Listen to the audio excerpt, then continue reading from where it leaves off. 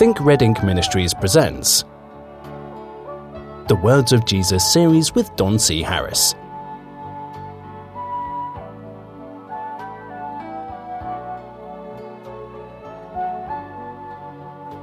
Hello friends, welcome once again to the Words of Jesus series. I'm Don Harris, and I've been having a good time going through the Sermon on the Mount, and this is going to be it's going to be something today.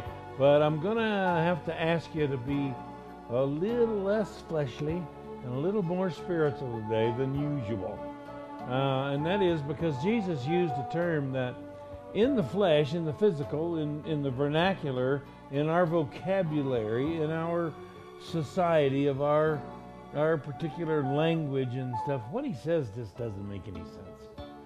And so we're going to have to understand what he says. He was explaining that when we don't lay our treasures up in heaven, but we do lay them up here on the earth, we're kind of telling on ourselves. I know where your heart is, he says. This is simple. It's where your treasure is. Some people wonder, they say, I just don't feel like I'm as dedicated to God as I ought to be. Well, you want to go to Jesus on this? You want to ask his opinion? You know what he's going to do? He's going to say, what do you want me to do, an eval on you? Is that what you want me to do? Sure, okay. Hand me your checkbook. Let me look through it and see where your treasure's going. I'll tell you exactly where your heart is. Hey, friend, you don't want him to do that.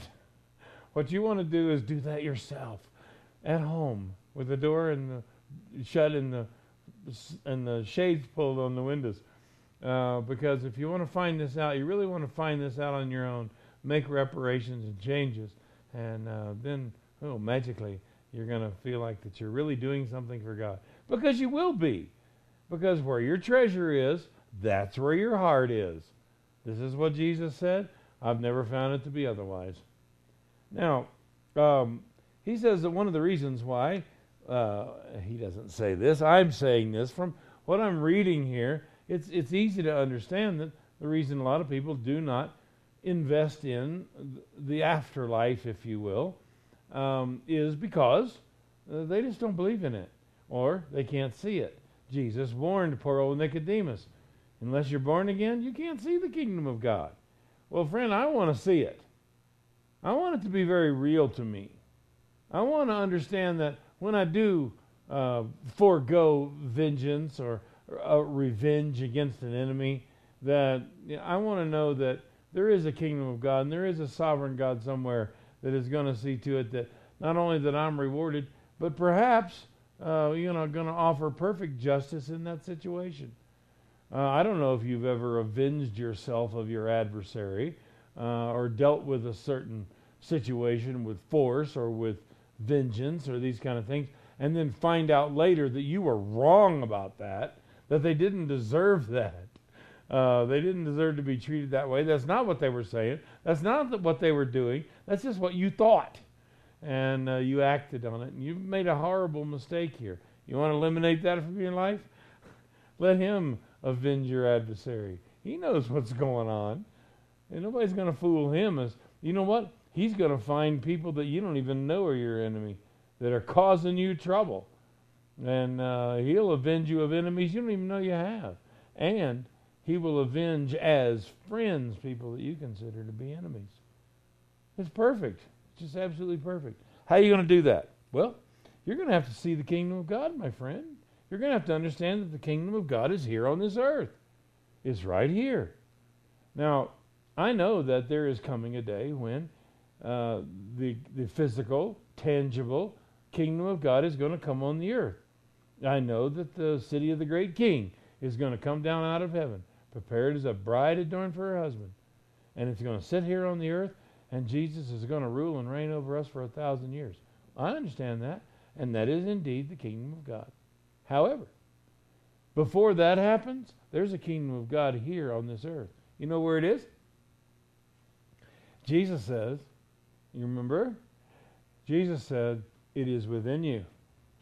The kingdom of God is within you. Well, I don't see it. That's because you're not born again. Sorry, everything's black and white with you. Yeah, I guess it is. There's just no time to play around in gray areas until at least we get the black and white settled. Don't get upset. It's okay to find out you're lost. By the way, you got to be lost to get saved, right? So it's a good thing. So here we have people that are reluctant to give treasures in heaven where moth and rust don't corrupt because they can't see the kingdom of God. Jesus goes on, and the reason I say that it's because they can't see the kingdom of God is because Jesus is going to give us a little eye exam here. He's going to say, "For where your treasure is, there will your heart be also. The light of the body is the eye. If therefore thy eye be single, thy whole body shall be full of light. But if thine eye be evil, thy whole body shall be full of darkness." Now, we have antonyms in this particular paragraph that we need to pay very close attention to because they're set in opposition to each other in sentences. Let me explain. He says, if your eye is single, then whatever. If your eye is evil, then whatever. Do you see that? He's giving opposites here. Single, evil. Now, if he'd have said single and multiple, we know we would be dealing with a mathematical thing. But we're not. He's saying your eye needs to be single. Now this is going to take on, like I say, you're going to have to listen in a more of a spiritual sense than in a physical sense because all of our eyes are single. Outside of perhaps birth defects, all of our eyes are single. Now, I don't think he's talking about you have to have one eye. I think as opposed to two.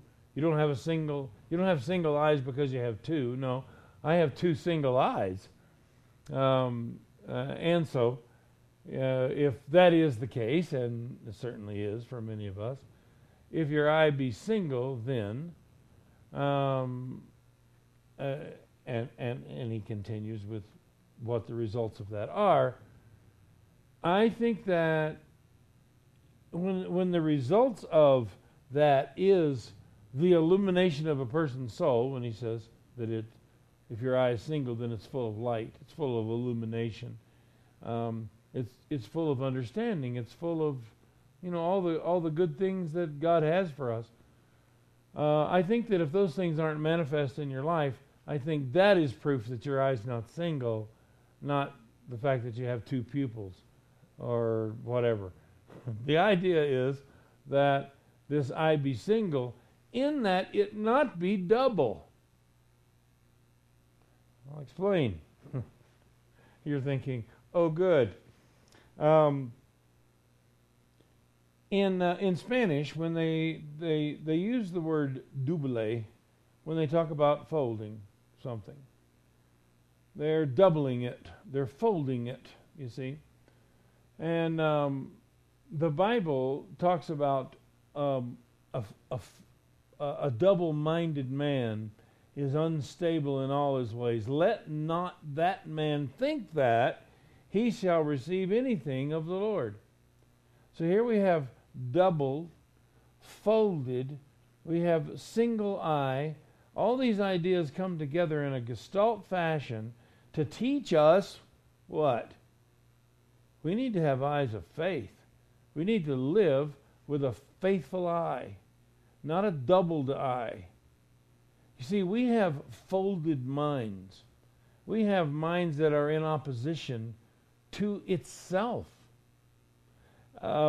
When we have a double mind, we have a folded mind. It's folded in that it believes that this is true, it believes that this is true. It believes that, well, essentially anything can be true. That's your truth. That's my truth. That's her truth. That's his truth. Well, how many times are you going to fold this rag? You see, the problem is every time you double it, you're becoming more and more double-minded. To have one's eye single is to receive what light God has through a mind that has no doubt. Yeah, I mean, even the word doubt. You ever wonder why they spelled doubt like they did? Why didn't they spell it D-O-W-T? We know we can pronounce doubt. That's not a problem. Well, why is it D-O-U-B?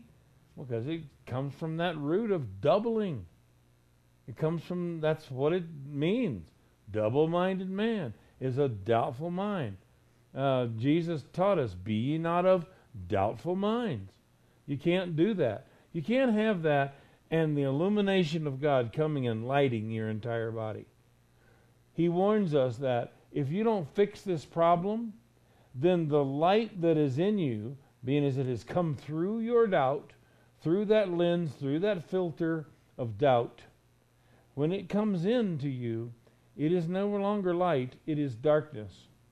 And if the only thing that you have to illuminate the darkness in your life is the darkness that is coming through your doubtful mind, through your eye, the only illumination you're receiving is more darkness, he says, how great is that darkness? Boy, it sounds to me like a very grave warning here. That doubt is not just, it's not a frame of mind, it's not a choice you make, it's not, well, I'm kind of doubtful, or, it's like it's okay as long as it's not real heavy doubt, or, man, he treats it like it's poison. As a matter of fact, one time, he talked about, he says, oh, you faithless and perverse generation, how long shall I put up with you? Now, when he says faithless, he's talking about doubt. Faithless and perverse? Really? I mean, to doubt is in the area of perversion? Aren't you think you're taking this a little too seriously? I don't think he is at all. Faith is a huge part of our salvation, of our regeneration, our relationship to God. It's a huge part. Our Father God has chosen to hide himself from us. You want to know why he's not parting Red Seas anymore, moving mountains, throwing rocks at our enemies, causing all these miraculous things to happen? Because they destroy doubt. I'm sorry. Because they destroy faith. They destroy faith because they don't have to understand them by faith. I don't have to believe this table is here by faith. I can feel it. I know it's here. I know it is. I can't believe it's here. I can't, because I know it. Well, God does not want that kind of relationship with you. He had that kind of relationship with Adam and Eve, with different principles of the Bible. There are a lot of people in there that, their faith in God was essentially cut short and thwarted by having a personal relationship with him. Moses didn't believe in God. He had conversations with him. Do you understand what I mean? Faith is a huge part of our relationship to God. And if it is such a huge part, then we need to make sure that whatever illumination we receive from God comes through a doubtless mind. We need to have faith in these kind of things. There's only one way to do that, and that is to simply believe. We just have to believe that we're being led of the Lord. And as time goes by and these things prove to be true, it becomes easier and easier. What's happening is our unbelief is being helped. Remember the guy that says, I believe, Lord, help my unbelief. That's what we need. We need our unbelief helped. And he can do that for us. Let me read you these few things here. And as we continue the Sermon on the Mount, lay not up for yourselves treasures on earth, where moth and rust doth corrupt. And this is when he tells us about the light that is in thee, that your eye needs to be single to prevent the light that is in thee being darkness. How great is that darkness? And he goes on to say, no man can serve two masters. There's that double again, isn't it? Do you see that? The double-mindedness. No man can serve two masters. For either he will hate the one and love the other, or else he will hold to the one and despise the other. You cannot serve God and mammon. 2 again, double. Therefore I say unto you, take no thought for your life, what you shall eat, what you shall drink, nor yet for your body, what you shall put on. Is not the life more than meat, and the body more than raiment? Behold the fowls of the air, for they sow not, neither do they reap, nor gather into barns, yet your heavenly Father feedeth them. Are you not much more than they? Which of you by taking thought can add 1 cubit to his stature? Why take ye thought for the rest? Why take ye thought for raiment? Consider the lilies of the field, how they grow. They toil not, neither do they spin. Yet I say unto you that even Solomon in all his glory was not arrayed like one of these. Wherefore if God so clothe the grass of the field, which today is, and tomorrow is cast into the oven, shall he not much more clothe you, O ye of little faith? Therefore take no thought, saying, what shall we eat? Or what shall we drink? Or wherewithal shall we be clothed?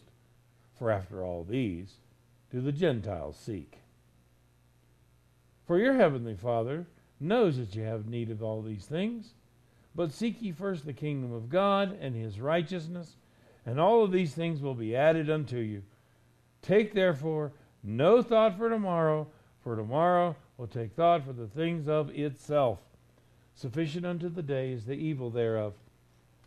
I'll be glad to explain that, and we will as we come to it again. But I think what he's telling us here is he's giving us instructions as to how to make sure that our eye is single. First of all, we need to have faith in God. We need to believe that he's going to take care of us just like he does everything else on the planet that he's responsible for. Second, I think that one of the most detrimental things that a person can involve themselves in that cause these kinds of problems with faith, with believing in God, and having the faith that we need to make it day by day, is the idea of taking thought for tomorrow. Now, there are some who, my counsel to people is always pretty much the same. God is today. God is today. He's not yesterday. He's not necessarily tomorrow. I understand the scripture that says, I'm the same yesterday, today, and forever. I understand all that. However, what I'm saying is when it comes to you, He knows you're not a transcendental being. He knows that you can't just time warp, jump between one time and another, one nation and another. He knows you've got limitations on you. You know what He does for you? He lives with you every day. He's not sitting at the end of time waiting for everything to turn out like He always knew it would. He's living with us today. God is in today. You want to spend time in concern and prayer, if you call it that, and worry about your past, you are wasting your time.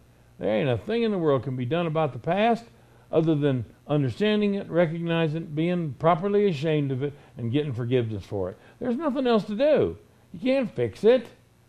There's damage that was done in the past that'll never be fixed. There's damage that's done in the past that isn't even finished getting worse yet. But it's not going to do you any good to live there. In the future, it's a different problem. A future is what's unknown. My goodness, that just opens the mind to do and to think just about anything it wants. But there is one place that we can live, that we can pray, that we can speak and have our being in Christ without any concern at all. You know what that is? That's today. It's right now. Yeah, right now. It's not wherewith will we be clothed. It's what are you wearing today. It's not what you're going to wear tomorrow that ought to be your concern. What you're going to eat tomorrow, what you're going to, that is not your concern. And if you feel like it's your concern, you are dangerously close to this situation where there is nothing that the Lord can send to you through that illumination of that single eye that you're not going to taint and ruin and destroy by your fascination with the past and the future. It's a real problem. A huge problem. Because we have to understand it all. Look, friend, you don't understand any of it. So understanding it all is just pretty much out of the question.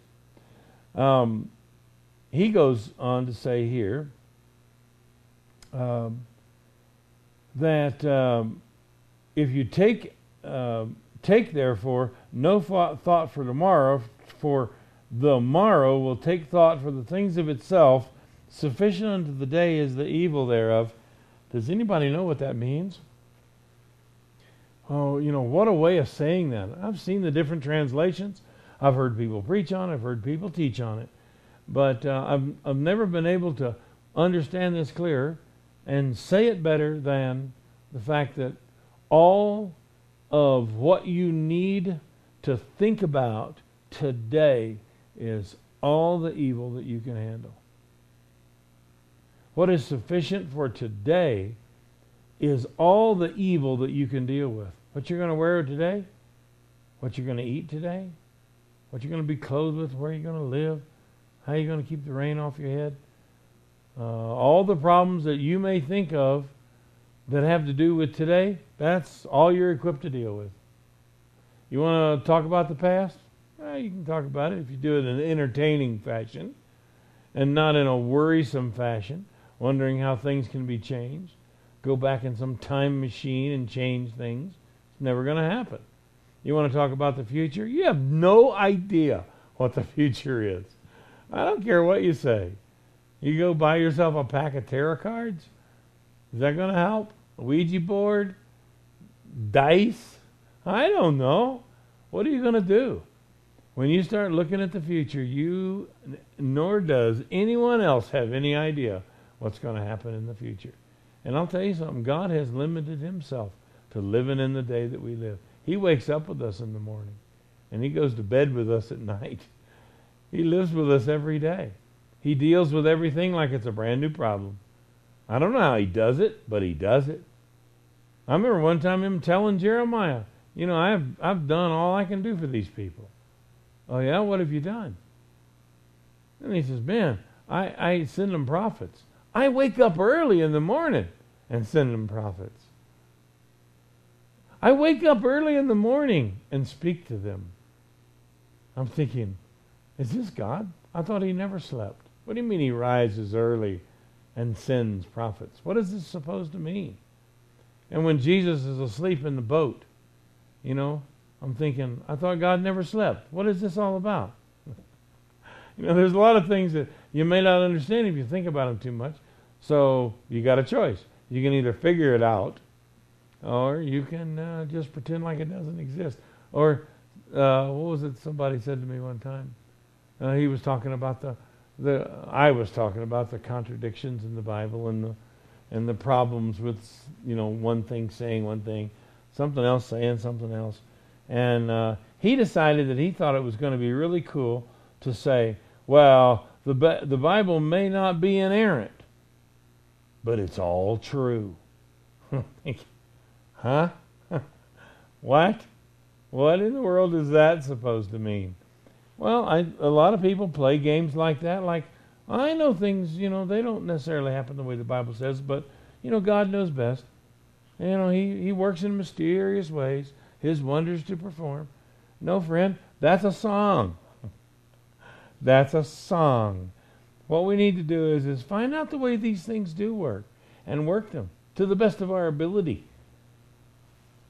This can be a wonderful life.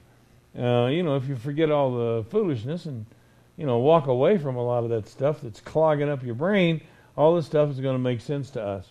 And when he says, sufficient unto the day is the evil thereof, boy, when you're on the other side of that, and the past is not occupying all your thought, and the future is like non-existent, ideas of, just of playtime in your mind, and that's all it is, that's all it ever will be.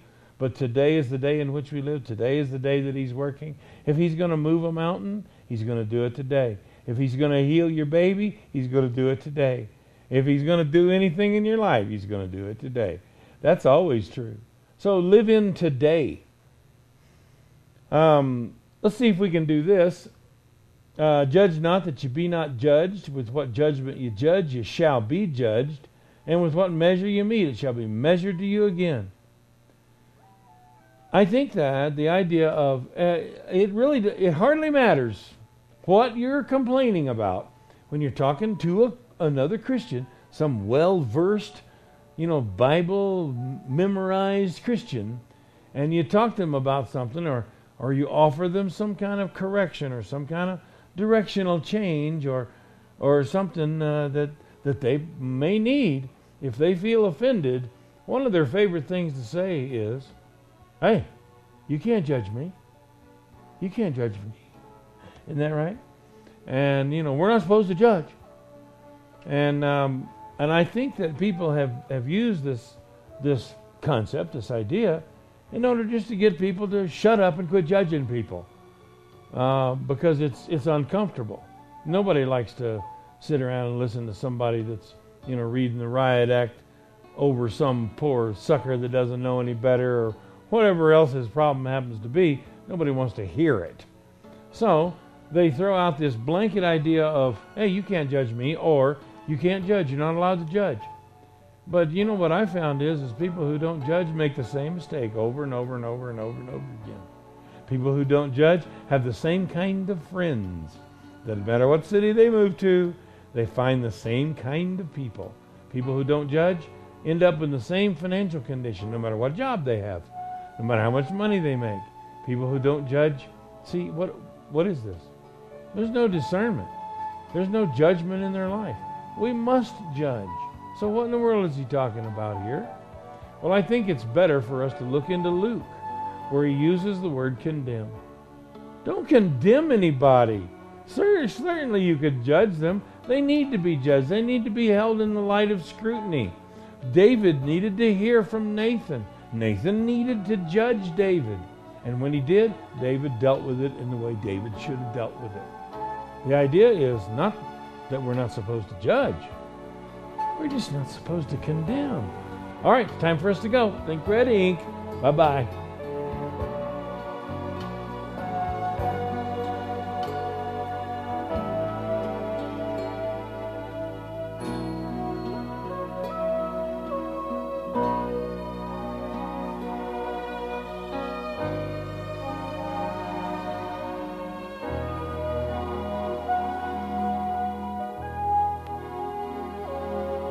You've been listening to Don C. Harris of Think Red Ink Ministries. Email don@thinkredink.com. That's thinkredink.com.